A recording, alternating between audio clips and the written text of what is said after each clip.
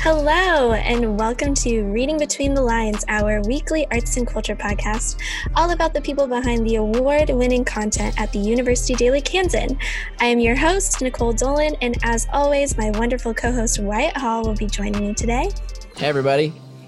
And we will be chatting about all things K-pop with some of our favorite arts contributors, Alicia and Aruj. Hello, you two. Hello. Hi. So please tell us about who you are and what you do. Aruj, you can start us off. All right. Hey, everybody. I'm Aruj. You guys might recognize me from the UDK column in the opinion section, Ask Aruj. Put some couple of hot takes out there for a while in opinion, but recently shifted to arts thanks to Nicole's recruiting, and I'm having a lot of fun. So I do a lot of what to read this week, and just excited to share some hot takes on this too. Very wonderful. Alicia, who are you? Hi, my name is Alicia. You may recognize my name from Campus Couture, the fashion column that I do every week. I am a journalism major and an East Asian languages and culture major with a focus in Korean. So I'm excited to talk about K-pop because I know a little bit about the topic. Just a little? Just a little bit. Well, Wyatt, I will leave you to taking care of the segments for us. Yeah, so once a week, we have our 3 weekly segments. We have What Are We Listening To, What Are We Watching, and Hot Takes, just to learn a little more about what's going on in our guests' lives. We will start out with What Are We Listening To this week? That can be music, podcasts, or anything in between. Aruj, why don't you start us out? I got a recommendation for both. So as for music, I'm really loving the new Chloe X Halle album. Hey, won't you get on my plane? What you doing on my way? Won't you get on my way now? You wanna fly, but you don't. You're holding on your wings. Look to the sky, why don't you live for the fine? Not a single skip on that album. I love it to death. And for podcasts, I think Tiny Meat Gang is always a solid bet. It's pretty basic, but Cody Ko and Noel Miller have kept me company on so many drives to and back from Lawrence. So gotta shout them out. Chef's kiss. I saw them live when they came to Lawrence. And I did the meet and greet because I've been a fan of Cody since 2013. So I'm jealous, low key. I feel you. All right, Alicia, what are you listening to this week? I'm going to be honest, I actually don't listen to that much music, but when I do, I listen to 2000s pop punk. Oh.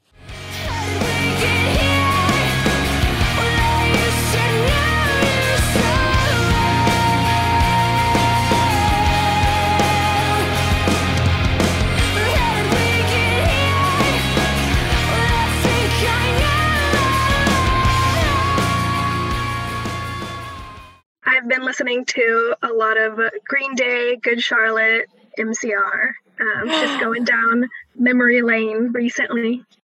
So why is it that you don't listen to much music? That's a good question.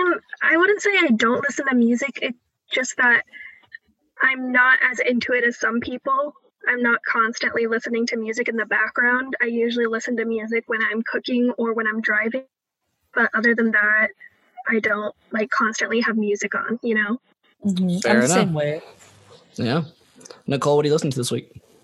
So it's a combination between Anderson .Paak's new song Lockdown. Won't you tell me about the looting? What's that really all about? Cause they throw away black lives like paper towels plus unemployment rate. What, 40 million now? Killed a man in broad day. Might never see a trial. We just wanna break chains like slaves in the south. Started in the north end, but we in the downtown. Riot cops try to block, now we got a showdown. Down. You stole mine. I'm sorry, Wyatt. We've been on the same wavelength all day today. We have. Keep going. Yeah, and so can't get enough of that. That came out on Juneteenth, right, Wyatt? It did.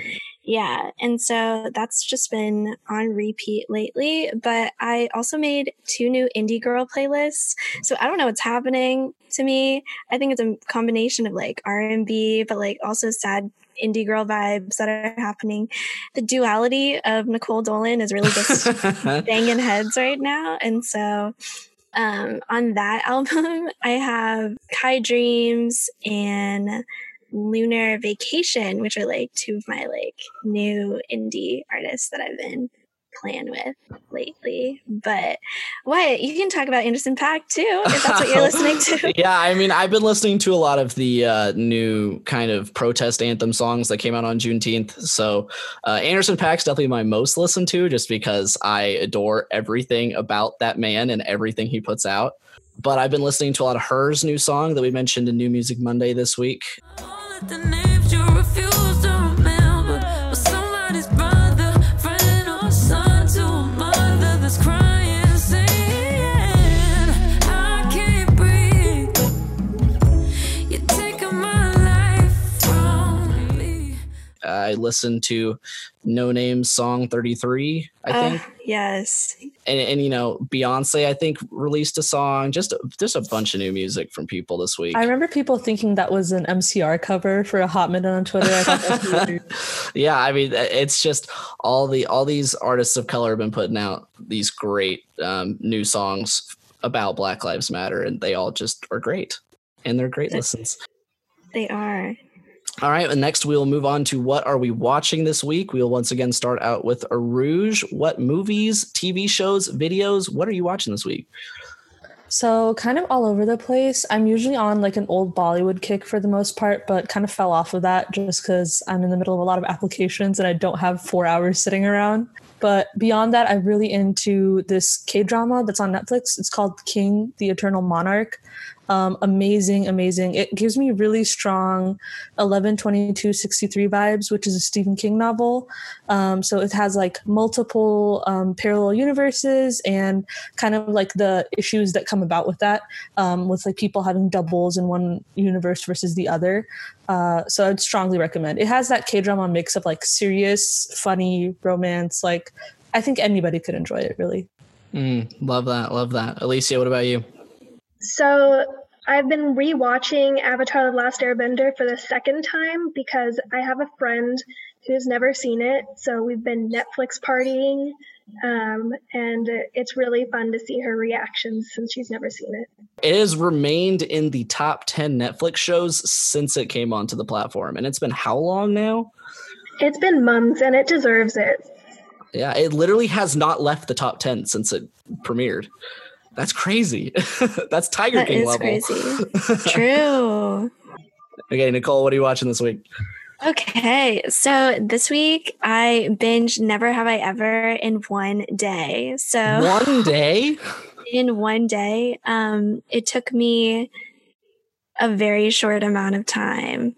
Just because, okay, this is kind of like a hot take in and of itself, but with some of the characters that I would get really impatient with, I'm sorry, Fabiola and Eleanor would occasionally make me upset, just because of like their mannerisms in the show. Fabiola and Eleanor are Debbie's like 2 best friends in the show, and Debbie's the main character. And the girls would make me really upset sometimes, so I'd honestly like do the 15-second skip. And I think that's why I binged it all in 1 day, because I would just skip through the parts that I was really impatient with, and I just wanted to get to the tea, wanted to see, is Ben Gross going to be in here again? Or are we going to still be obsessed with Paxton? I don't know. So yeah, I love the show.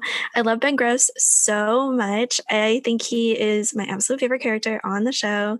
I love that Mindy Kaling brought us into the home of this wonderful cast of like strong women of color.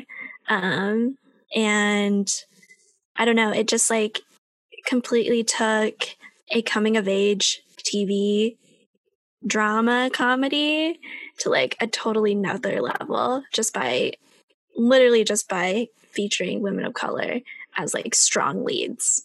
and different aspects of it. But Rouge, you're telling me that you have some hot takes on this, so let's talk about that. Yeah, I think as a South Asian person, like my perception of it's going to be a little bit different. So I love Mindy Kaling and I'll like watch anything that she puts out, but I'm also very critical of it just because I'm like, okay, how could this have been improved? How could this have been different? And I think a lot of it comes down to like these implicit representations of culture that she does, of like the relationship Debbie has with her parents or the relationship she has with being South Asian, that felt a little bit dated to me. Like, you know, there's a scene where she comes across a friend of hers, I think, that goes to college and is now super in touch with being Indian. Yeah. And has less of that dissonance that she does. So kind of her like self-hatingness towards her South Asian like roots, that I feel like is more a like remnant of Kaling's time rather than South Asian kids today. So a lot of it, I was like, wow, this entire struggle, like I'm not super into. Whereas I felt like Kamala, which was Debbie's cousin, her little journey felt a lot more timely and a lot more universal than maybe Debbie's did. Yeah. I think it was hilarious though. Like I don't think there was a single episode where I wasn't like genuinely laughing out loud. And it was nice to see Debbie make mistakes and like be a teenager, because that's not something you get to see a lot of with Asian characters. Yeah. I feel like they're so stereotyped, and even with her friends, like they're not who you would expect them to be. No. So definitely the women of color in those roles were super, super refreshing. And I think Ben Gross being like the token white guy, yes, even he was refreshing in the way that they portrayed him. So it was a really fun experience. Like I definitely will be tuning in for season 2. Oh, me too. I think the thought on it being dated is a pretty accurate way to look at it, purely just because this is a show about modern teenagers and people don't realize it, but Mindy Kaling is in her 40s. So, I mean, she's writing about a completely different generation. And so I just think that is something to keep in mind when you go into the show. Right. I do agree, because like when she was talking to that guy, when he was like back from college, and she was like sort of making, you know, owning your culture like kind of like a joke or whatever, or I don't know, she was just like not really serious about it.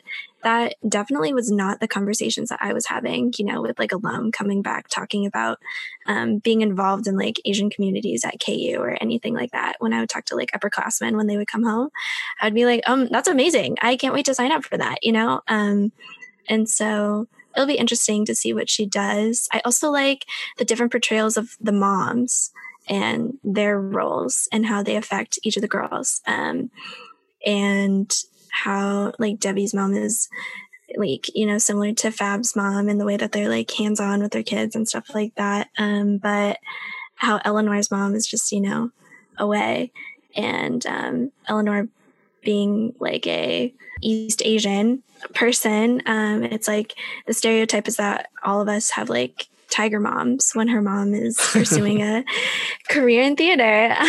So I don't know. And she's cool. kind of a deadbeat. Like, you know, I thought that's why I was like, there's so many cultural resets happening here. And it's nice to not see the experience be a monolith. Like maybe that's a criticism that I can make of my own criticism, like getting a little meta here. But, you know, maybe what I want to see is like my own idea of a monolith. But great show. Great show. I think the show is great. I do agree with Nicole, though. I think the one big flaw for me on the show is there is a bit of an issue with character likability with some of the characters, like the best friends, like you mentioned. Sometimes the characters can get just kind of annoying. And they got so annoying. Honestly, in the last 2 episodes, I was like, Davey, I'm kind of sick of you. Like, I'm not even watching the show for her. Oh my goodness. When she like refused to go home and just like throwing a fit to her mom, I'm like, dude, come on. You know, like, all right, come on. Yeah. So if you can get past the characters being a little annoying, I think the show itself is great, though. Oh, perfect. Definitely worth a binge. But Wyatt, what are you watching? So I've actually been going back to some old like cartoons from my childhood. This week I have been starting Adventure Time back over. I watched it all the time when I was younger, but it was one of those situations where I just kind of watched it whenever it was coming on. And in the past few years, past when I stopped watching, apparently the last seasons have this whole overarching narrative going on that gets really extensive and has a great conclusion. And I'm like, you know what? Let's just jump back into it and watch it. It's a big task. There's like 10 seasons of Adventure Time. No. But I'm looking forward to getting back into that. And then also watching Avatar for the first time. That'll be coming soon. So I've also never seen it. So. Oh, really? So now you got two. Oh my God, Nicole. Yeah. You have to. I know. Here's the thing. I know that I love Appa because he's so cute. And that's all that I know. But that's very on brand for me. So. We can figure something out for that. But with that, we will now move over to our hot take section. This is everybody's favorite section where we talk about our controversial opinions. Aruj, start us out with your hottest of takes.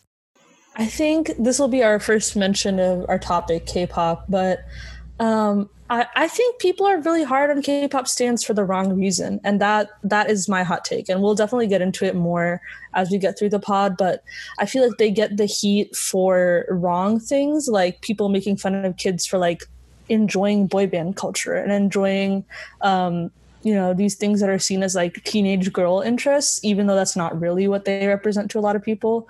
But at the same time, like any big fan community can get super toxic. And I think K-pop stans are definitely not exempt from that behavior. Especially with excusing the long history of anti-Blackness and also like co-opting Black culture, which, I mean, that was something that I feel like the Vice documentary did touch on a little bit, which was kind of like our reference point for this podcast episode.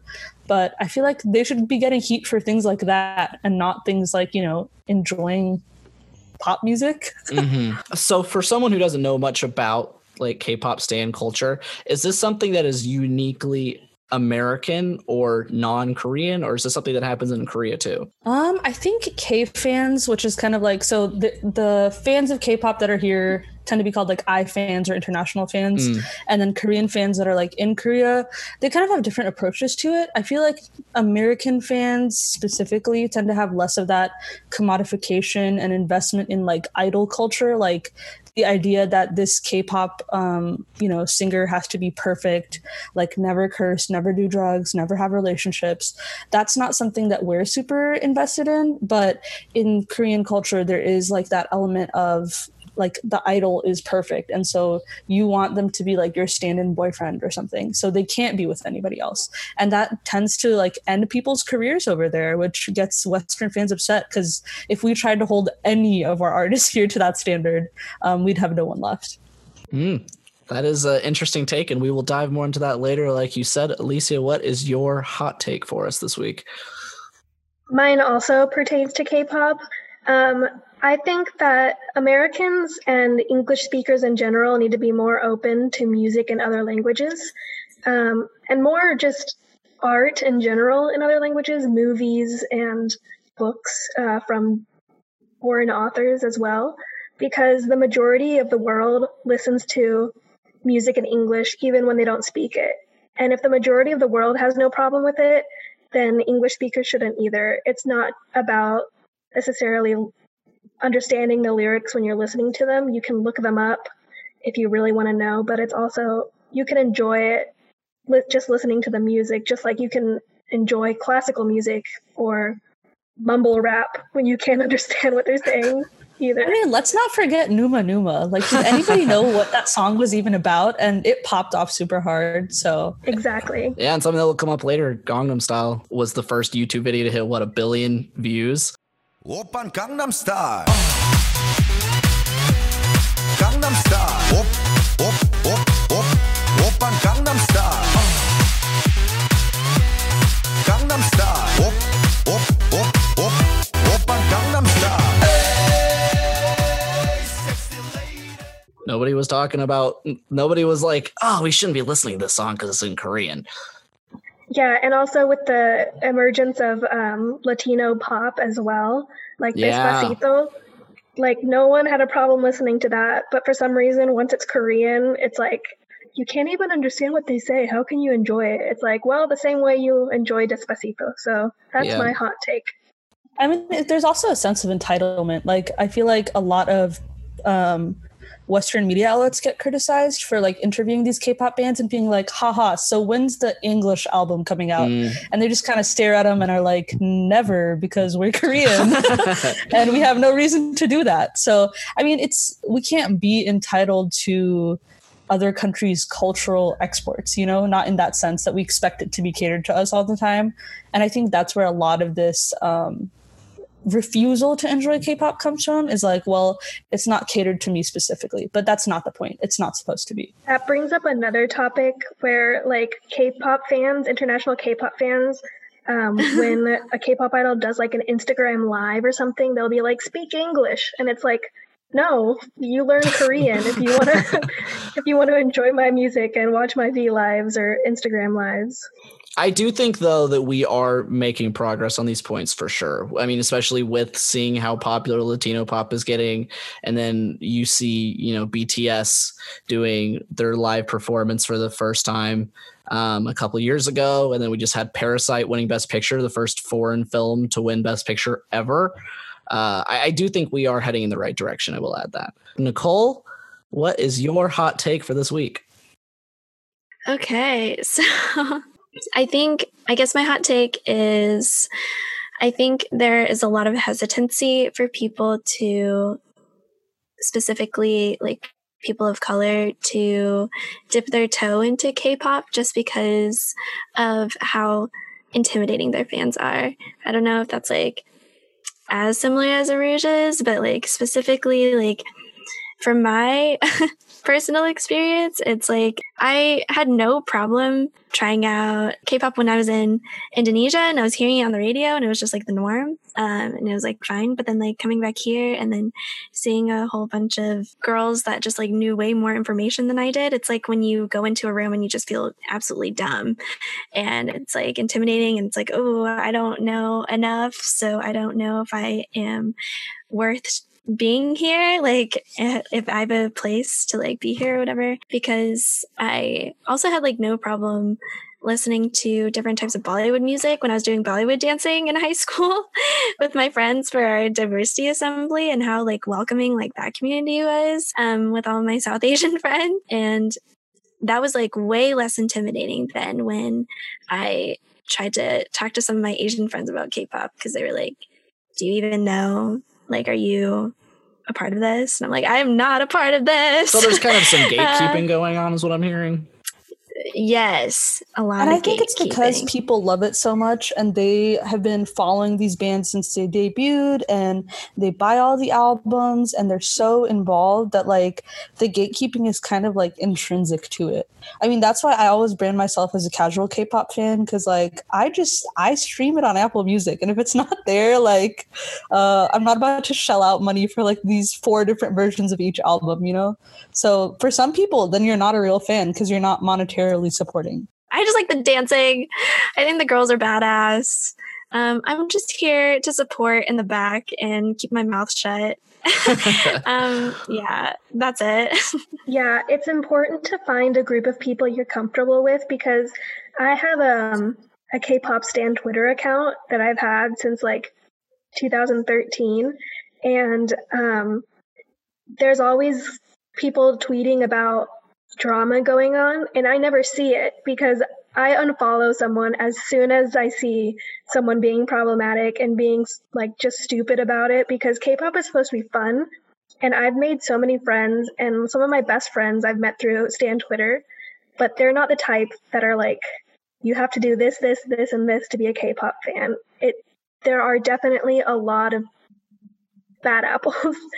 I don't want to, that term has been, it feels wrong to use that term. Not a good connotation nowadays. Not a good connotation nowadays, yeah. But what I mean to say is there are a lot of K-pop stans that do that sort of gatekeeping, and it's just best to stay away from them and find people that just are there to have fun, Yeah, and it depends on the personality. Like, that's why I just had to quit cold turkey Stan Twitter, because I am an Aries and I love the drama. I feel you on that. Also, I know it was like plus 100 psychic damage every time. So I was like, one of us has to change. One of us has to change, and it's not you. No, it's okay. I can't get over that. That was so funny. I'm so glad we got that on the record.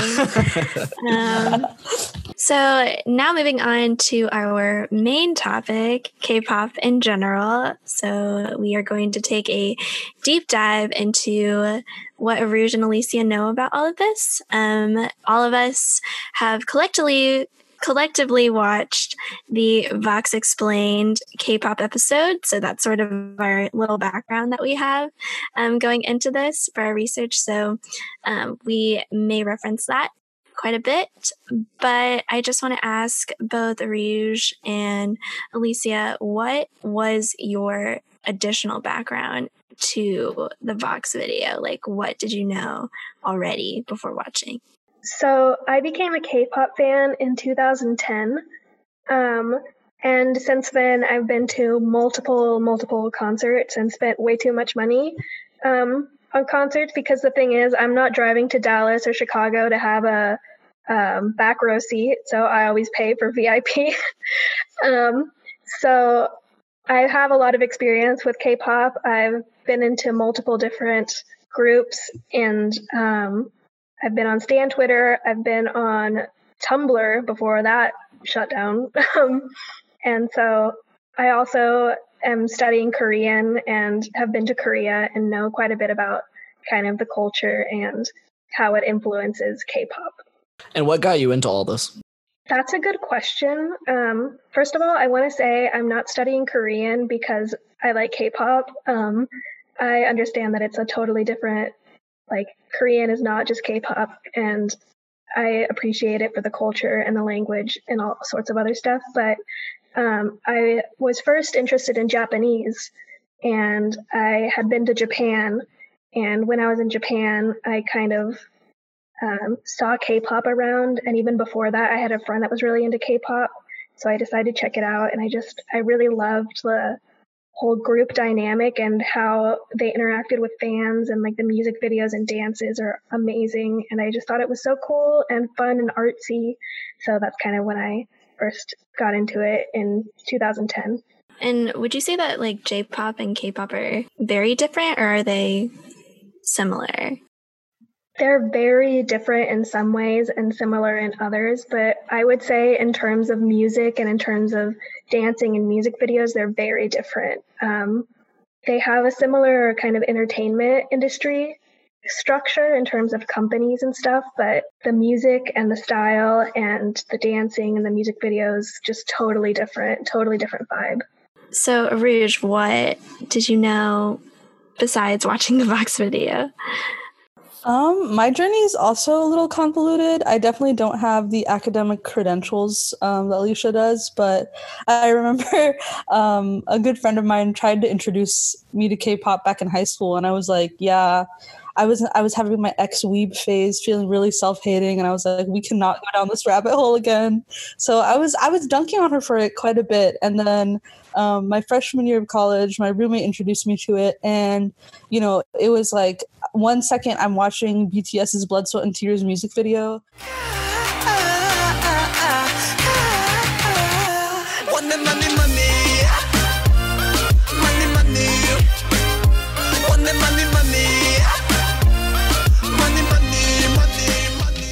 In a matter of days, it's like taken over my Apple Music.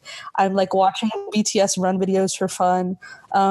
They really were like the gateway for me, but recently I feel like I've kind of fallen off, and that's like for various reasons. I guess I'm just like not into the new releases as much, but I think it's totally just like another genre that I'm going to be adding to my playlist and keeping up with. There's so many talented people out there, and I feel like it'd be a shame to not listen to all of that. But I think that's the beauty of getting into K-pop really quick. You just kind of like absorb all of this information. So a lot of the stuff in that Vox documentary was just stuff I had picked up off of Twitter or like people on YouTube making videos about people. So it wasn't super new, but it was fun to see it in like a documentary format rather than picking it up in bits and pieces. So it felt very comprehensive. Yeah. Dang. So would you say that like educating yourself about just K-pop in general just comes with the territory? Like it's just a part of the ride? Yeah, like honestly, I totally was like, okay, I'm just gonna listen to a couple of music videos, and like next thing I know, I'm like very, very deeply aware of like the main, because I think part of it is you become aware of like, oh, this boy band and this girl group are under like this entertainment company. And so just being aware of the fact that there are entertainment companies comes with an awareness of like the scandals that come about, or like, you know, where those entertainment company heads got their origin. So you just pick it up because, you know, the singers might be referencing it in interviews, or somebody might be making a joke that requires knowledge about one of those things. And I think that online community helps a ton because this is all digitized information. So it's like right there, like one Google search away. Right. So Wyatt, you also watched the video because we all did. What did you learn, bud? Like pretty much everything. Yeah, my the extent I will definitely be the newbie here because the extent of my K-pop knowledge goes to Gangnam Style. That's about it. I mean, I know what BTS is. I've heard of like EXO and Red Velvet, just because I have friends that have listened to them. But yeah, I will definitely be the one learning in this episode for sure. I love that. Yeah. Did either of you or any of you can all like speak up about this? After watching the video, did you try and look at more of the artists that were mentioned? I think it was like BTS, and then I don't remember which girls group were mentioned in the video, or are these like sort of the basics, like the go-to groups? Yeah, they mentioned Girls' Generation. I think they really just skimmed the surface just barely. I'm ashamed to say that I just thought it was basic because I knew all the groups and everything. They're like the big groups and everything. I want to throw out there that there are over 300 K-pop groups in Korea. So that's saying something, you know. It's not just like BTS, EXO, NCT, and Girls' Generation. It's like hundreds and hundreds of groups. So yeah. And I feel like they even missed some of the big girl groups. Like, you know, who among us has not seen an innocent tweet and gone in the replies and seen somebody say Stan Luna? You know, and that might just be a product of like when the video is filmed versus when Luna is popping off. But even Twice, I think TT, which is one of their songs, was like a whole meme among like rappers like T.I. and like Ice Cube and stuff. So I was surprised to see that they didn't get any shout out, but they might have been in those shots where they have like a ton of the pictures being layered on top of each other. I just couldn't pick anyone out. All right.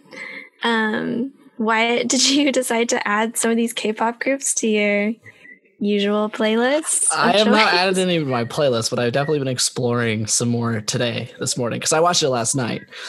So this morning was kind of dedicated to my exploratory K-pop listening.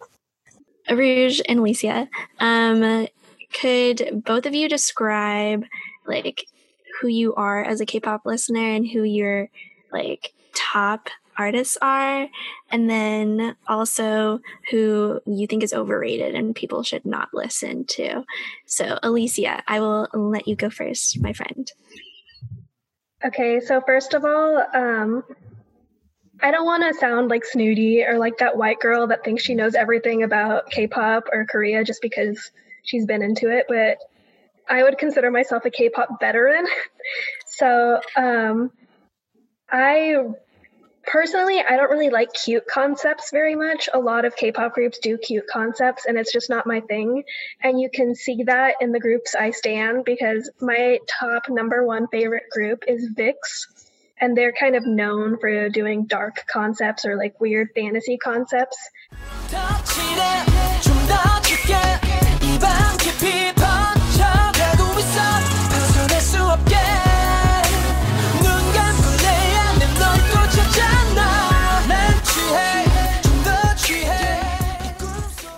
They actually have a music video that is so gory that it was banned from Korean television.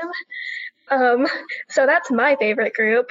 And then after VIX, I really like Monsta X, and they've had a big rise in popularity in the United States. They're probably the second most popular group in the United States after BTS, and they've been on like talk shows and everything like that and have done world tours here.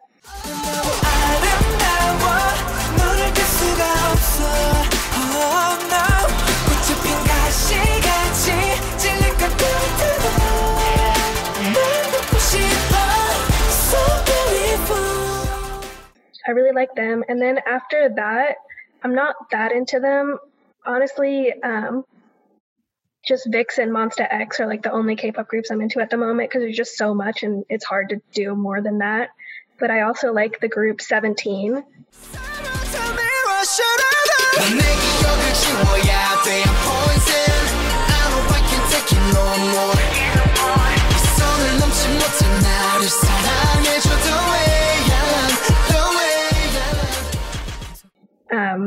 They're really popular and also just really talented. They compose and write their own music. They do their own choreography, and they're just really cool.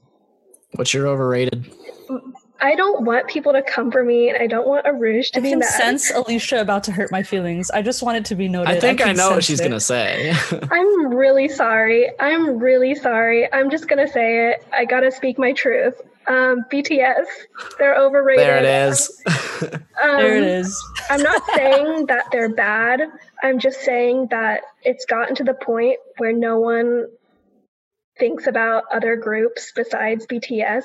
And it's just, there's like BTS fans that are like, BTS isn't K-pop because they're popular in the United States. And I really wish people We would. will be discussing that. Yeah. Oh my god. I just wish people would. There's, like I said, there's over 300 K-pop groups. I wish people would look further than BTS and Psy sometimes. Right. Wow. And so I just want to ask you, Alicia, you mentioned that, was it 17 was the group that like writes and choreographs their own? Is that common, or does the like entertainment industry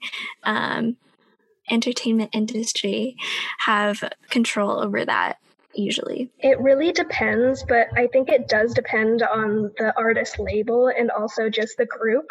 Because, for example, I would say that a group like Girls' Generation, for example, they don't do a lot of their own stuff. But it depends, yeah. VIX, for example, they have written and their own songs and their own lyrics and stuff. But in terms of choreography, for example, they usually hire someone. So it's just a case-by-case basis, but it is common, I would say. And I think once you blow up, your company is more willing to let you have some more creative control. So that's part of it. And it also depends on like the time, because I think the era that Girls' Generation represented, there was way less of that, like, you know, we're going to let you do your own thing. It was very much like manufactured kind of. Wow, that's really interesting. I didn't think about that.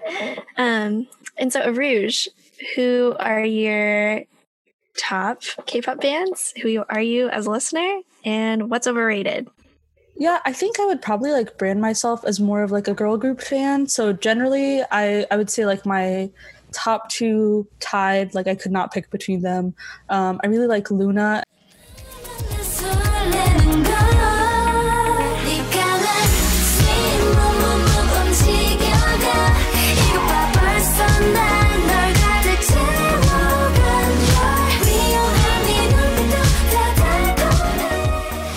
And I really like Red Velvet.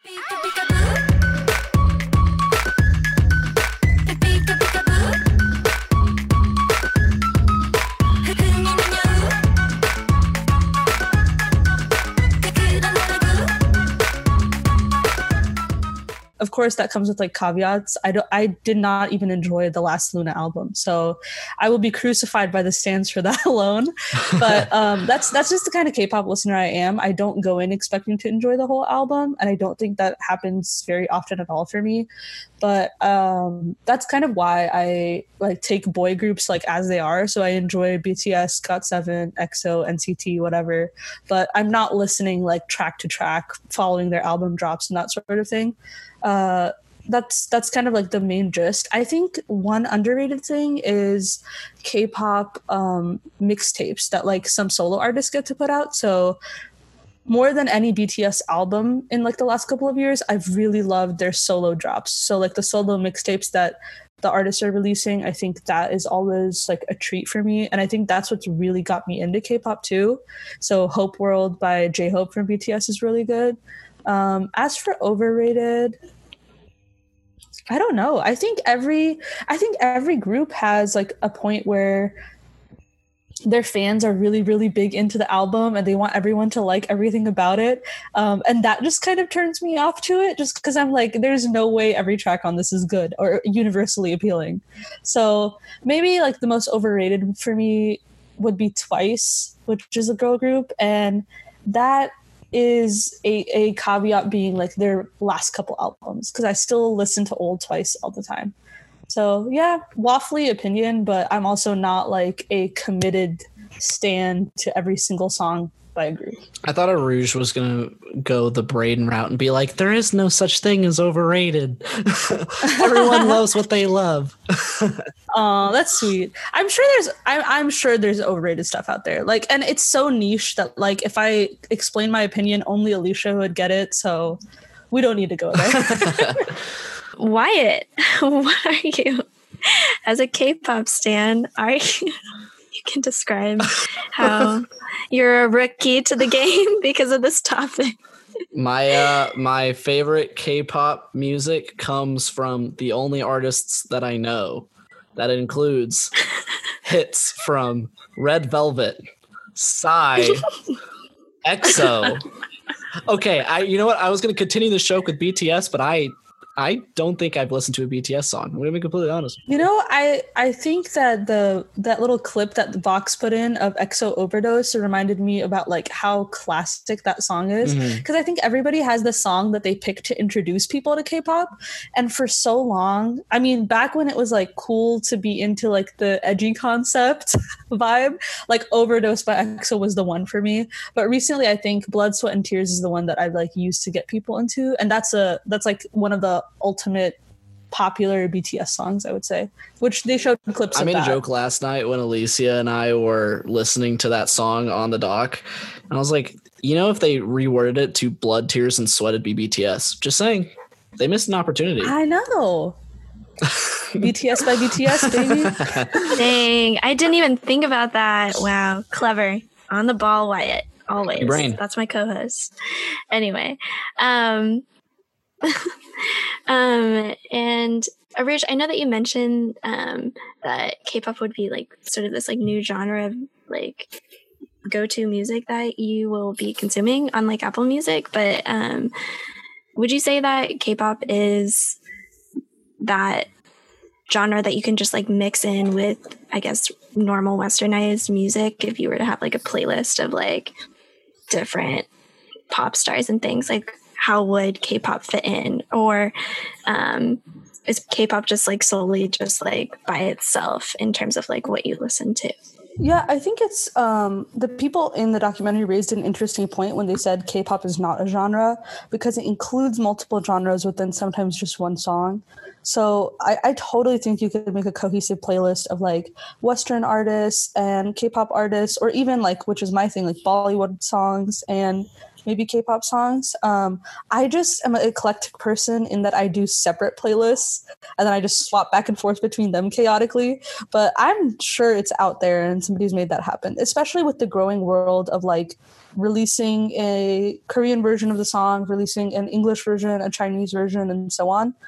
That makes it even easier to just like add it to your shuffle. And TikTok, oh my God. That was one thing that really surprised me watching the documentary last night, was that these bands are producing multiple versions for different languages.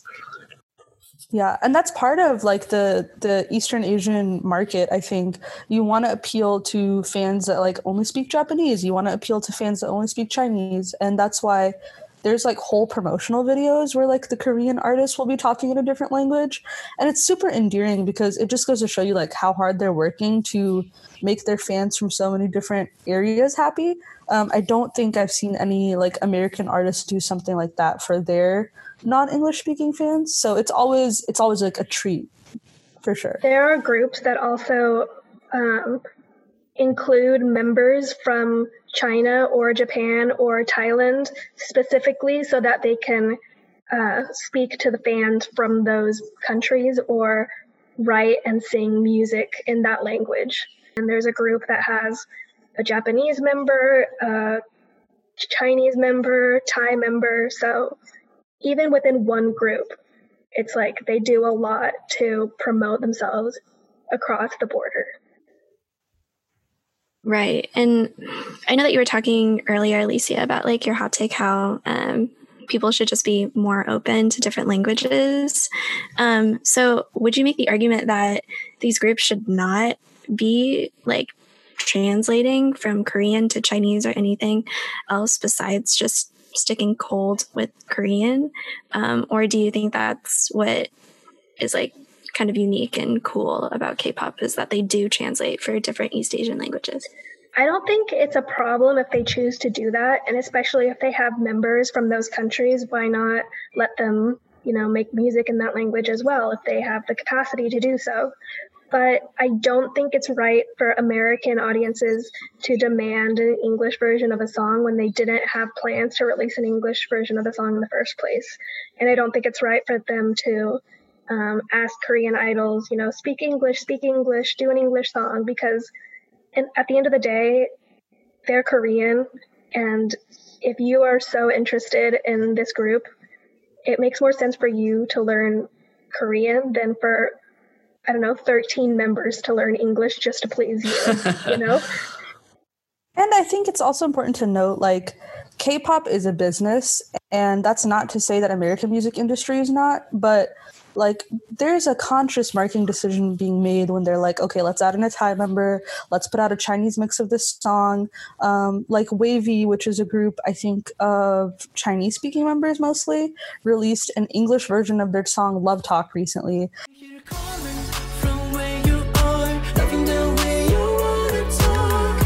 Touch me, tease me, fill me up. Touch me, tease me, fill me up. Call me when it's after dark. Something the way you wanna talk. Touch me, tease me, fill me up. And that was like everywhere on my TikTok page for a while, from people who like had no idea what K-pop was, right? So that in itself is like a marketing stunt, because you're going to get more loops. You're more likely to show up on American radio stations when you have an English version of the track. So to some extent, I think it's super, super endearing when like the members are doing fun, sweet things for their fans.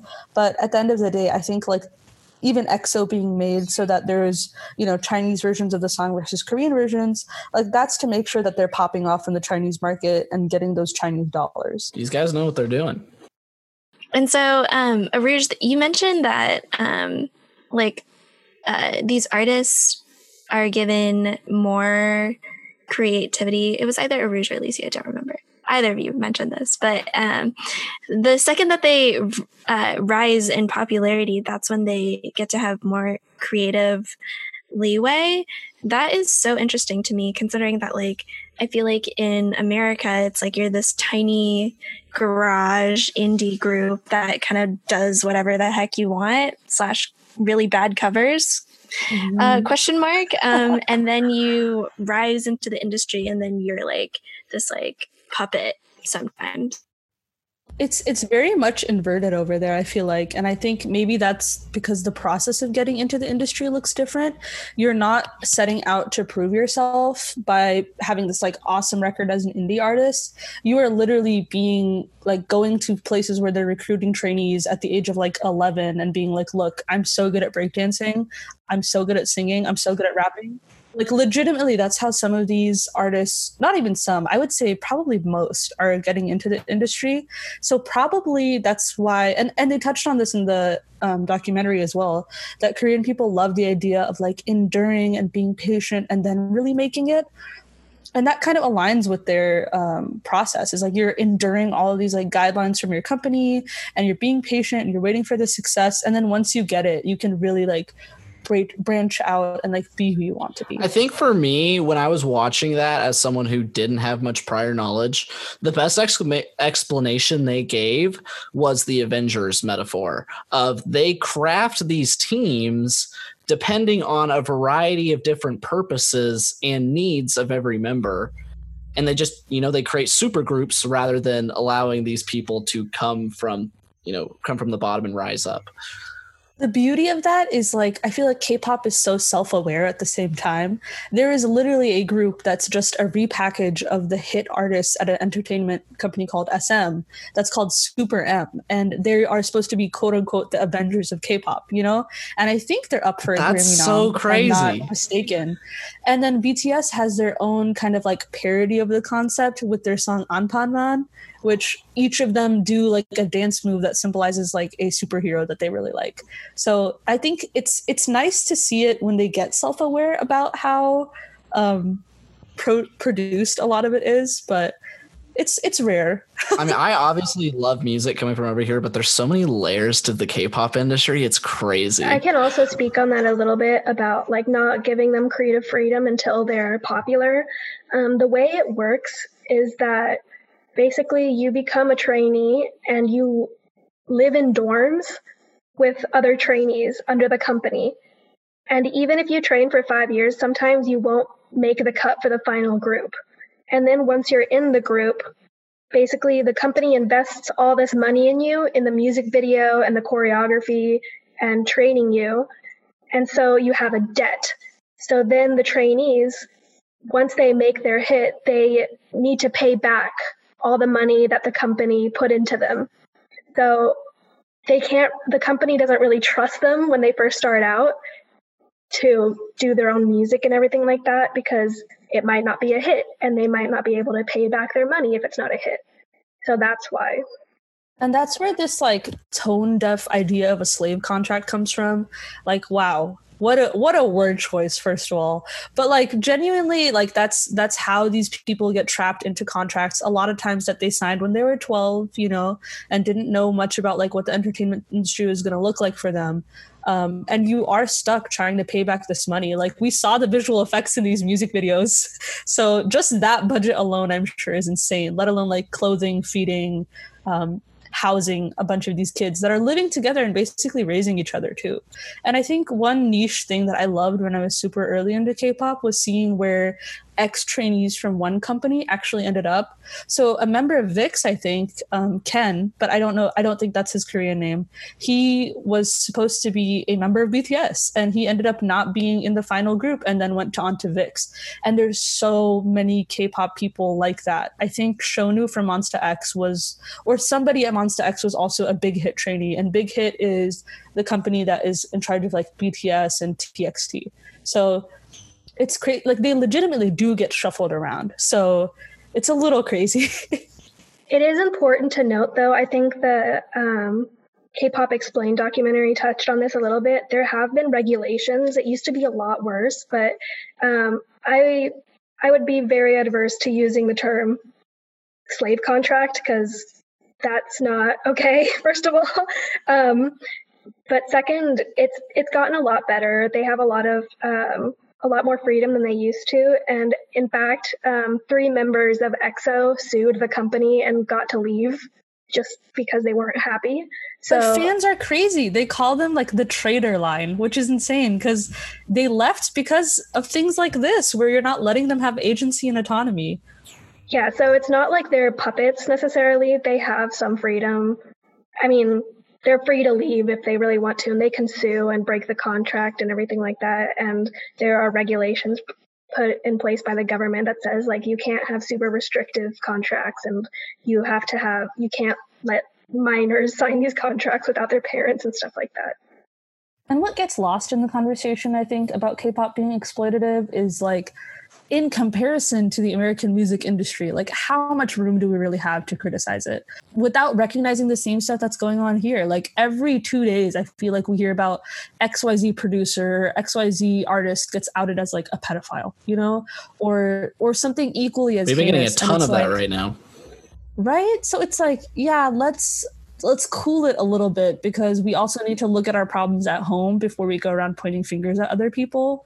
Yeah. So it seems like it's more of a let's attack K-pop for any reason we can find, instead of like understanding that just like American companies, they have issues, and just like American companies, there are some that are good. So it's not black and white. It's not like, oh, all K-pop groups, like they work in a sweatshop and they're awful and like they're slaves. Like that's not the case. And it's shades of gray, really. Lots of xenophobia, I think, in understandings of what K-pop is truly like, and very little criticism about things like they straight up were like, oh, Sotaji popped off because they brought hip hop, which is like a very clearly black tradition, over to Korea. And that essentially kickstarted the entire K-pop revolution. So not enough discussions about like appropriation and anti-blackness, but lots about how, you know, like these subtly coded anti-Asian racist messaging. And so like the two of you mentioned that the inclusion of hip hop within K-pop did it stir any controversy like stans, or was there controversy from like third-party outer forces? I think a lot of the controversy comes from international fans, specifically like American fans, right? That are sitting here like, why are you as a Korean person getting dreads or box braids for your music video hip hop concept when, you know, like there's clearly like, that is an African American hairstyle. Like there are reasons for those, and there's people who get discriminated against having them here, you know, in the workplace or wherever. So at things like that, and you know, maybe like artists saying the N-word while like singing along to a song in like a live stream and that sort of thing, it garners a lot more attention outside of Korea than it does within. And I think that's what frustrates a lot of fans as well, especially Black fans, because it is almost, I would say, impossible to find a K-pop group where somebody hasn't done something anti-Black in the past. And the wrong people try to absolve them all the time, you know? Especially with people being like, oh, well, they don't live here, they're not educated on our history, etc. But at the same time, you have trainees getting fired from their companies for posting things like, you know, rest in peace, George Floyd, Black Lives Matter. And those are Korean kids growing up in Korea, and they're self-aware. So it's definitely, if it's stirring controversy outside of Korea and these groups are so social media savvy, there's no reason that they wouldn't also be aware of the controversy. So I think that's really where a lot of it stems from. But the degree to which anyone apologizes for it or stops doing it, I mean, that is so rare. And people just kind of, they think, okay, that's in the past. And as long as they don't do it again, we're in the clear to be fans. For all the listeners that don't really know too much about K-pop, or are new to the game, like Wyatt and I, could either of you, Aruj or Alicia, talk about, you know, what the background sort of is and sort of like how the government comes into play with K-pop and things like that? What is K-pop? What brought us to where we are today? Yeah. It's a really big industry, and it's not a mistake either. The Korean government purposely invested in culture and the arts because in the late 1990s, they had the Asian financial crisis, and they were just kind of reeling from this crisis where so many people lost their jobs and the GDP was going down. So they ended up using culture as an export. And this is what we call a soft power. So instead of, you know, using military force or threats to get what they want and get money, they use culture and they attract people to South Korea and to South Korean culture. So now you have international fans spending so much money on K-pop and going to Korea and visiting Korea and then spending money while they're there. And I don't know the exact numbers, but the K-pop industry is like, it's something like $5 billion industry, and it's huge, and it makes a lot of money for South Korea. And so they went from one of the poorest countries in the world after the Korean War to basically, it's like the top 10 or the top 15 richest countries in the world. So it's really done a lot, and it's a huge industry, like I said. And another way that they use K-pop as a soft power is they actually they blast K-pop into across the DMZ into North Korea as a form of propaganda. And it's so funny. And it's actually worked because Kim Jong-un loves K-pop. And actually, in 2018, the K-pop group Red Velvet performed in North Korea. And it's actually, if you search the video, it's so funny because they're performing this like bubblegummy pop and they're all happy and dancing. And then you look into the crowd and they're just sitting there, stoic face, not clapping, not moving, no expression on their face. So it's definitely interesting if you want to check that out. I think the soft power element is super interesting in terms of like, there is like parts of the military that like siphon their money into like cultural funding. And there was like a whole meme about Luna a while ago where they were like, the Luna is military propaganda, which definitely not true if you look at the lyrics of their songs.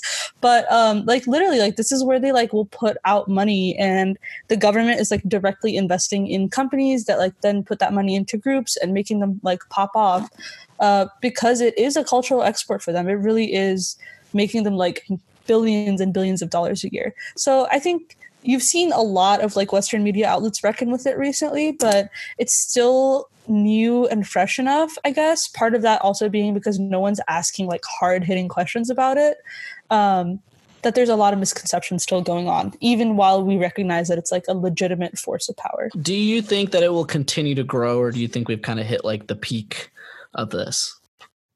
That depends on whether you're talking like within Korea or like internationally. I think internationally, because I'm looking at things like not even just K-pop. Obviously, K-pop's been getting way bigger, but with stuff like, as we mentioned earlier, the Parasite winning Best Picture, it's seeming like other parts of their culture are also expanding outside of Korea. And I'm just wondering if we're going to be seeing them being one of, you know, the powerhouses of cultural influence in the world, in everything, not just music.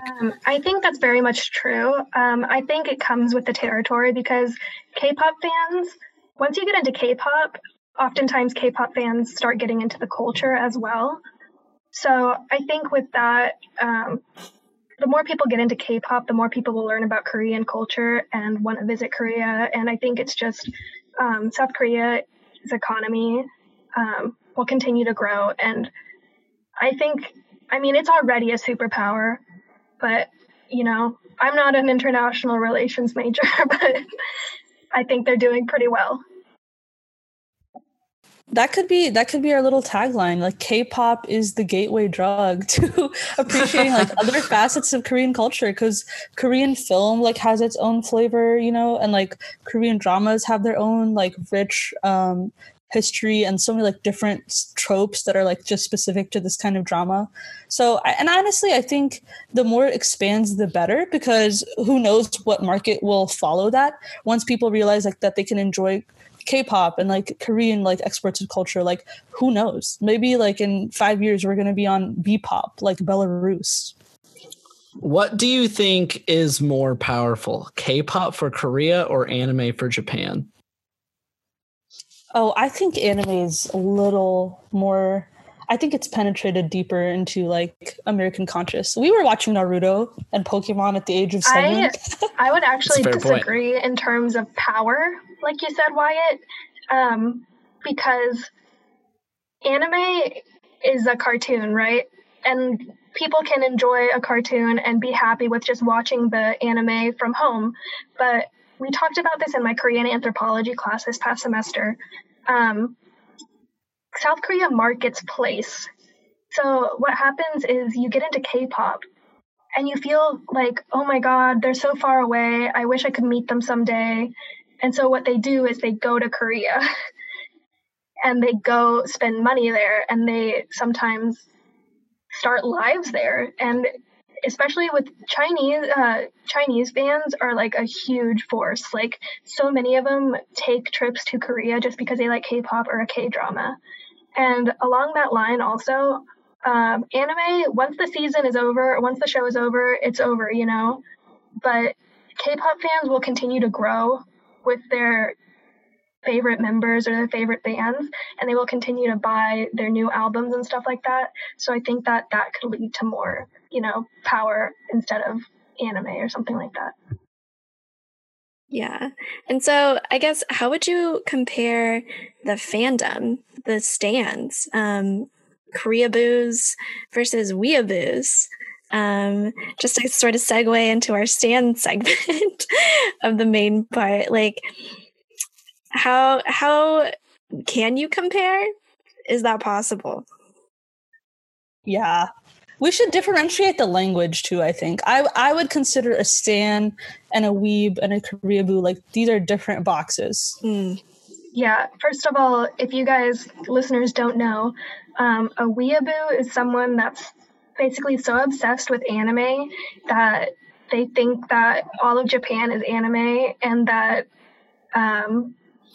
that's all there is to Japan, and like they will take a Japanese class and then complain to the teacher that they're not watching anime in the class. Or sometimes to an extreme, I've met people in my Japanese class in high school that are fetishists and want to, they're like, I want a Japanese baby. I think I'd be super pretty in Japan because in Japan they love white people, so I think I'd be really popular in Japan. That's a weeaboo. And so the flip side of that is Koreaboo. Do you guys know where the origin of that word came from? Because I genuinely don't know. I think weeaboo is just like, I know that in Japanese, the word for weeaboo is actually otaku, and that like is translated to like you would never call anyone that in a complimentary way or like a haha you're so funny way, which is why I feel like stan is differentiable, because stan now is like kind of funny. It has like a mocking, but not like, you know, like outright you are a weirdo kind of connotation. But weeaboo, and I know Koreaboo is just model off that, but I wonder where weeaboo comes from too. I do want to touch on the fact that of the fetishization of Asian women from weebs in particular, and arguably of like men from Koreaboos, just from my experience of the people that I've interacted with. These are white people, these are Asian people. It's like all across the board, you know. And it's everyone.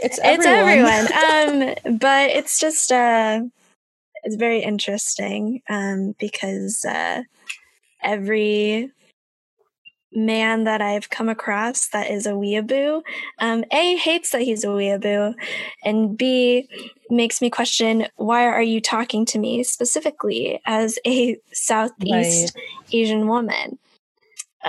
What are your motives? I don't know. The similar vibes come across with like anybody that's like super, super into a specific culture that's not their own, like media and whatnot. So like I feel like a lot of girls who are fans of like these K-pop boy bands get wrongly like labeled into that box of like, you just have an Asian fetish or something like that. But then there are also like legitimately people who are fetishizing Asian people, and whether that is the reason they got into K-pop or that is the result of them getting into K-pop, like I'm sure that varies on an individual basis, but it is like rampant on like TikTok. I think any poor Korean dude, I don't even think sometimes they're Korean, they're just East Asian guys minding their own business.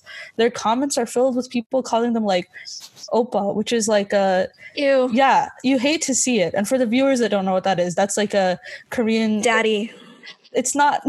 I mean, like, but also people will call their older brother that in Korea, you know, or they'll call like true. Yeah, or like senpai. Yeah, oppa literally means older brother. It's what young girls call their older brothers, or girls that are younger than their brothers. So if you have an older brother and you're a girl, you would call him oppa. But it's also something that girls call older guys, even that they're dating or even that they're married to. So it's kind of like a term of endearment when you're close to them. And this is very much Korean. I'm not talking about stans. This is like, it happens in Korean, and it's not gross way or anything. And I think it's like, it's just a term of respect. Like, it's like you tack it on or you use it in the sentence. Like, you're showing your respect for like the age difference between you two. So how did that become weird? It's just like weebs, like we'll call them that unprompted, which I think is like unfair, because in Korea it has like the association that you're close with that person, you respect them. And you're out here calling this to some random guy on the internet who, for all we know, might not even be Korean. It's really damaging to have like a fetish for a specific race, not only to the people that are from that like background, but to fans that are straight up just minding their own business and are now being lumped in with people that are actively harmful. Yeah, that's one of the reasons I don't like to talk about K-pop in real life around people that aren't necessarily part of a fandom or something because of those people. They've kind of ruined the fandom. So I actually tend to avoid talking about it, or even I will go to the length to even lie and say that I'm not really into it, because the types of people that that often attracts when you mention it in public are people that I do not want to be friends with. And I've actually had some really bad experiences in terms of, like, I went to a concert and I went with a friend, and I met some people that were not good. Because those people have kind of ruined the fandom a lot for me. And I think stans, like, to bring it back to kind of like where we're really thinking about K-pop in the current cultural moment and the impact of stans, like, stans don't like these people either. They do not see themselves as Koreaboos or Weeaboos.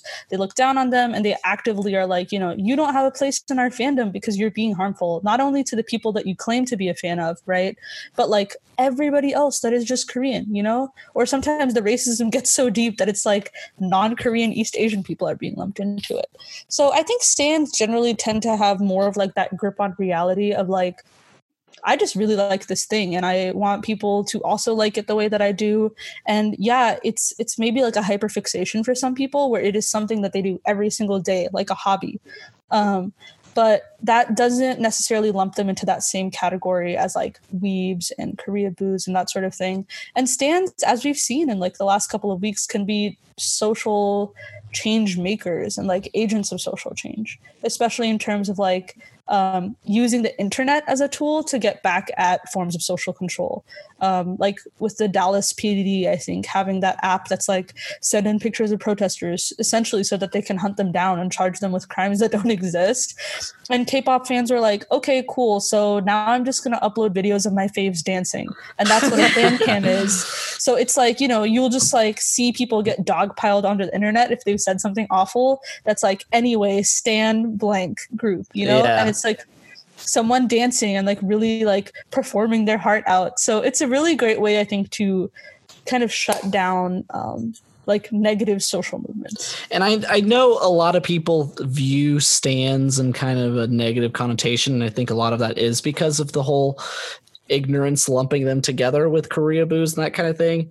But what brought this overwhelming mass of stans into doing activism? I mean, there's multiple. It's not just the Dallas PD thing. You're seeing them swarming white supremacists. You're seeing them, as we saw this last weekend, basically pulling a prank on the president of the United States and taking all of his tickets for the Tulsa rally.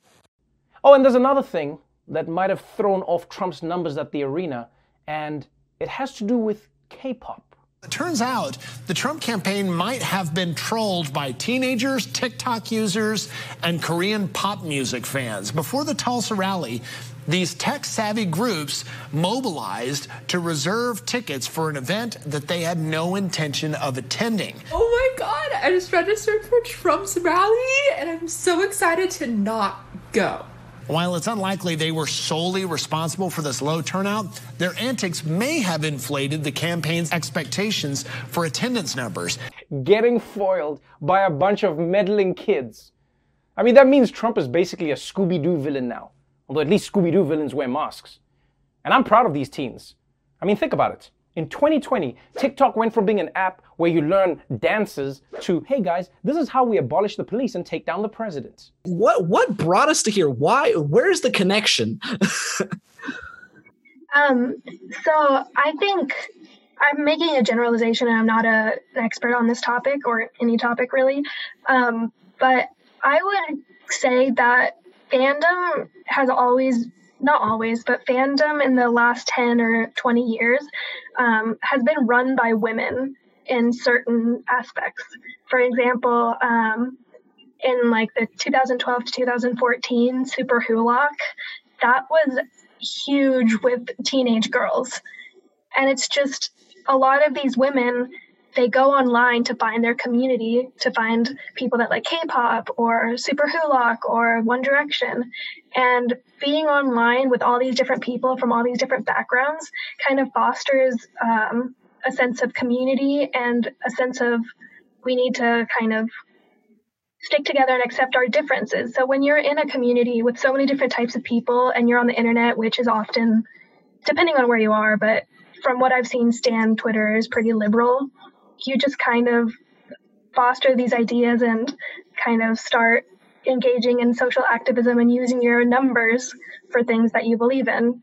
So I'm not sure if there have been any instances of K-pop fans using their numbers for, I don't know, right-wing politics, but from what I've seen, it's mostly left-leaning. Liberal. Yeah, liberal stuff. And I think part of that's also like maybe it depends on the example that like other fans in the community are setting for you, or the example that like your idols are setting for you. Because I know BTS had this like whole UN speech where they're talking about like ideas of like not discriminating against people for anything, like gender identity, race, like whatever.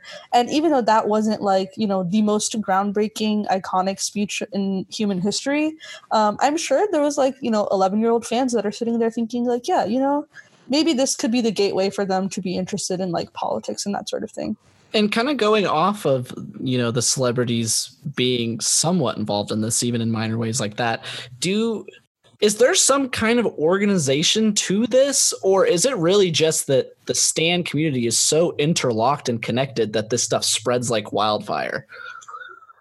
It's definitely the latter. It's just, it's crazy how different Stan Twitter is from local Twitter. I have over 1,400 followers on my Stan account, and I'm not like an authority figure in the fandom, but just having that many followers, people follow each other so much more on Stan Twitter and like interact so much more because they want to find people that have common interests, and they want to follow people that also post about their favorite band so that they can have more of their favorite band on their TL. So it's just kind of a chain reaction.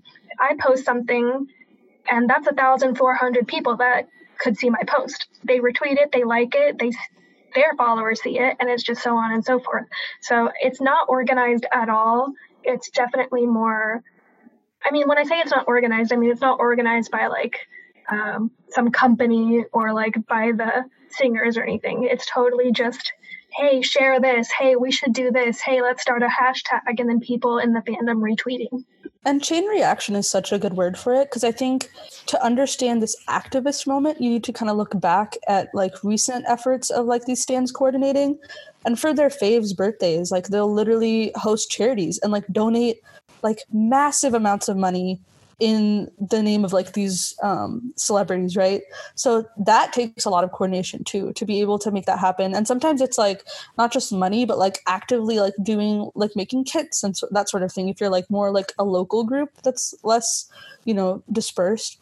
But I think that really allowed for this activist moment to happen, because you already see people caring about others, wanting to donate to charities in their faves' names. So I think the logical next step to that would be, you know, standing up for other kinds of injustice in a more concrete way. And the internet makes it happen, baby. I have one more question before I throw it back to Nicole. This is for all of you. What are your guys' thoughts on fan cams? Okay, here's the thing. People think that K-pop fans post fan cams under stuff just to be annoying, but it's actually all about the views.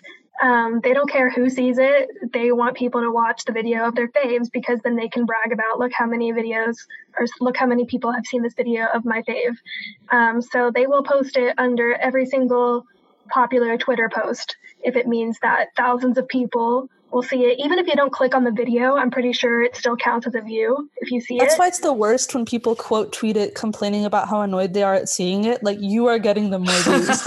Yeah, I will say though, I do not agree with K-pop fans posting fan cams under serious posts about like someone's death or like something horrible that happened. Or yeah, like, the trolls in the community are like terrible, and I think that goes for like any community. Also, I mean, like Eminem coined the term "stan" for a reason. There's a little bit there's a little bit of an extra intensity going on here that we don't see in average fans.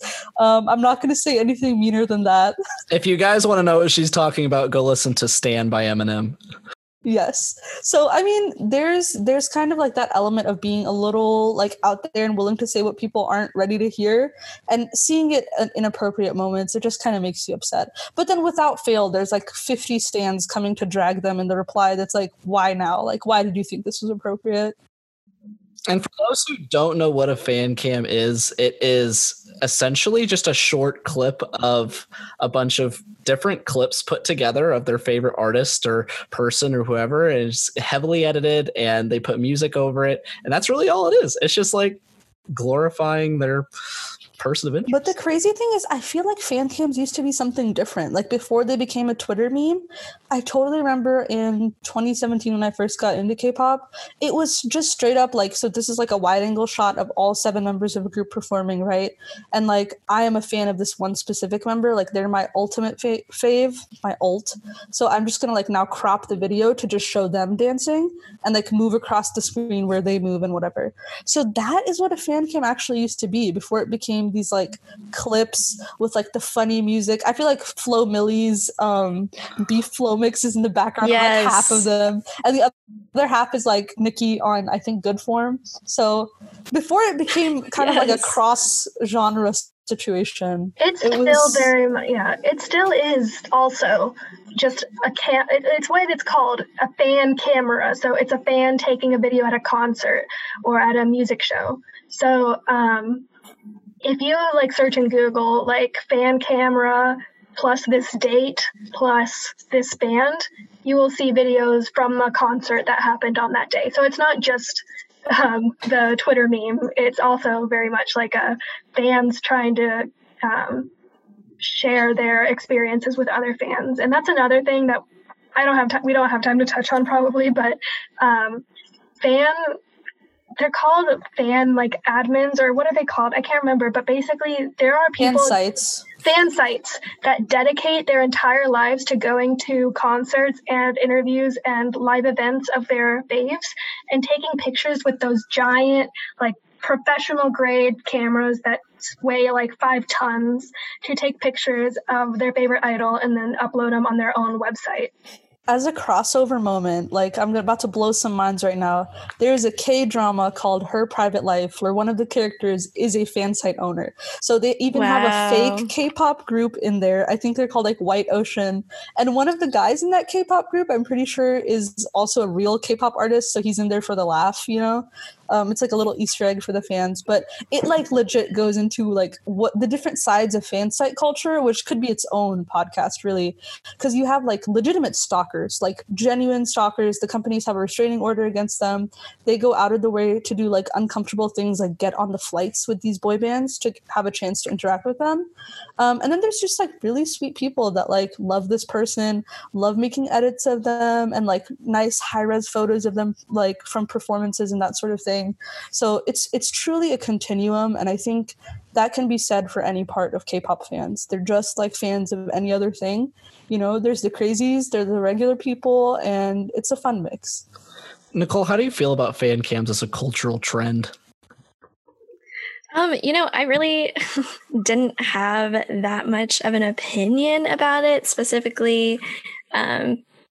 Like about K-pop, but I think that I'm pretty sure there are still a lot of like fan cam trends of like different popular Western artists. I think this has always been a thing. Yeah. Or even throughout all the fandoms. artists. Like, I mean, just think about it. Timothy Chalamet, that entire that entire trend on TikTok when all of those slow edits. I just did a body roll, listeners, of Timothy in Call Me By Your Name at that dance little bit when he and like Armie Hammer at that dance party. And one of the fans like slowed it down and put some music to it. And that was an entire trend on TikTok where people would zoom in on like screen caps of like movies or artists or whoever, which is basically the same thing. There's a fan cam of Jordan Woods out there after she like broke off with the Kardashians, and like Act Up by City Girls is the song in the back. I feel like I think about that like once a week. That was really a cultural moment, and to think that came out of fan cams is like hilarious. It's just become this huge thing online. I'm seeing in replies to stuff, it's not even just K-pop artists anymore. I'm seeing like Bernie Sanders montages with Cardi B. Yes.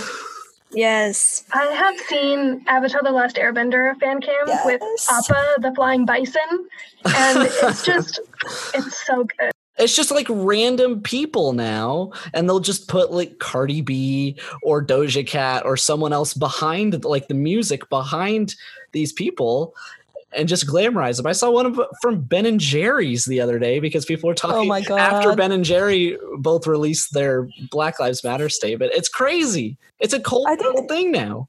And I think that's because stans go beyond just like the one thing that they're into. So like a K-pop stan could also be a Timothée Chalamet stan. I'm sure that exists out there. Of course. So the crossover makes it so fun because you get these like remixed concepts of like a fan cam of like Bernie Sanders with Cardi B playing in the background.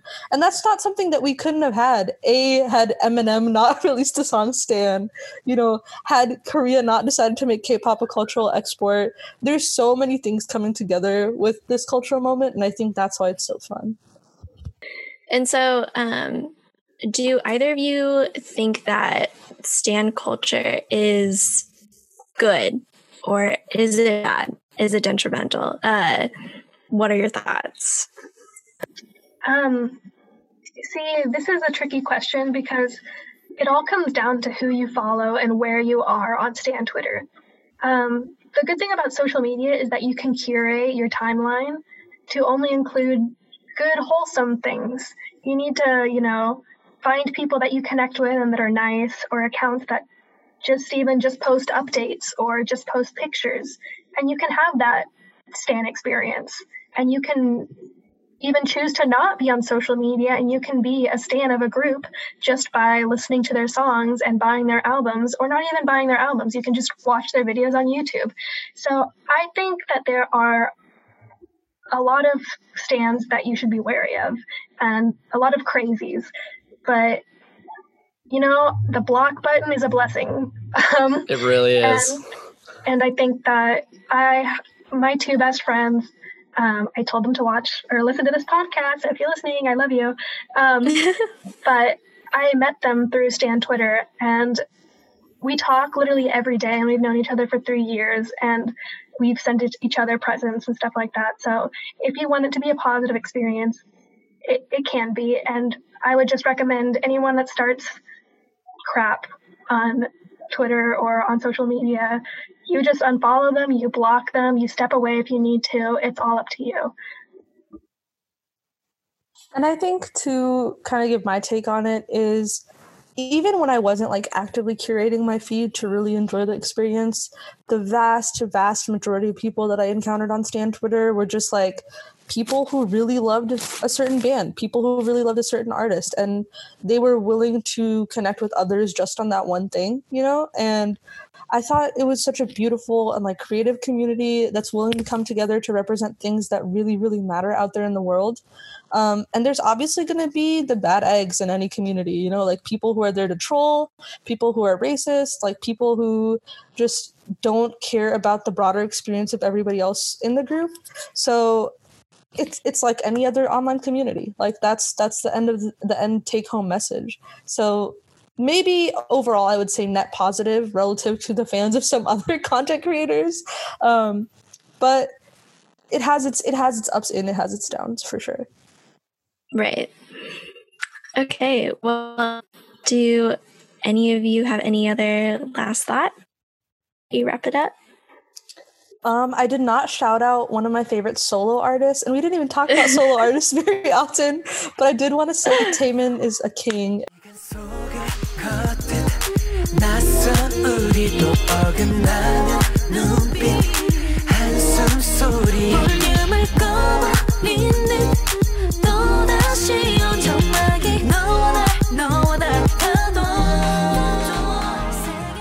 And if you have a chance, listen to some SHINee. They are really, really eclectic and out there. And if you really go into it thinking you won't like K-pop, you will like at least one of their songs. So SHINee was my first K-pop group. I can stand by this. I flew out to California just to see them in concert in 2011. I skipped my middle school finals just to see SHINee. So that's commitment. SHINee are where it's at, and they are worth the commitment. They really are. There you have it, folks. Wyatt, do you feel like you're more of a K-pop connoisseur now after I definitely talking have with these guys? learned a lot about the industry, and maybe it's time to stop shaming people for listening to K-pop. Enjoy the music. Listen to it actively. I'm gonna start listening to K-pop club bangers on the ride to classes each day. And at the end of the day, there's a lot more people that we could come out for their music taste. I'm gonna leave it at that. Blender Noise listeners. If you listen to 6ix9ine, we're adding you. Period. Oh yes. Oh, yeah. Let's reserve the energy for 6ix9ine. Well, there you have it, folks. K-pop is apparently taking over our world. And honestly, maybe that's the type of energy we need in our lives right now, right? K-pop, the power we never knew we needed. Anyways, I would like to thank Alicia and Arouge for joining me and Wyatt today and teaching us a thing or two. And listeners, be sure to tune in next week for another episode of Reading Between the Lines, and follow us on Spotify or wherever you go for your podcasting needs. And follow us on... We're on Apple Podcasts now. We are on Apple Podcasts, so all of you with that UI interest, whatever, Apple people. And I wanted to say thank you guys so much for having us. I feel like just having this conversation opened my mind to a lot of stuff too. So, get out there, enjoy different things. Let's be open-minded, have those third eyes open together. Yeah, this was really fun. Thank you guys for having me on. I don't want to be like one of those snooty people that thinks they know everything about like K-pop or anything, but this was 10 years of repressed Stan energy just pouring out in an info dump. So thank you for letting me rant. And I'm sure you guys will both be back for later topics. Oh, of course. Of course. And everyone, be sure to follow us on Instagram at University Daily Kansan and on Twitter on Kansan News. And thank you for joining us. Please, for the love of God, cover your nose with your mask. Peace out. Stay safe. Thank you guys for listening.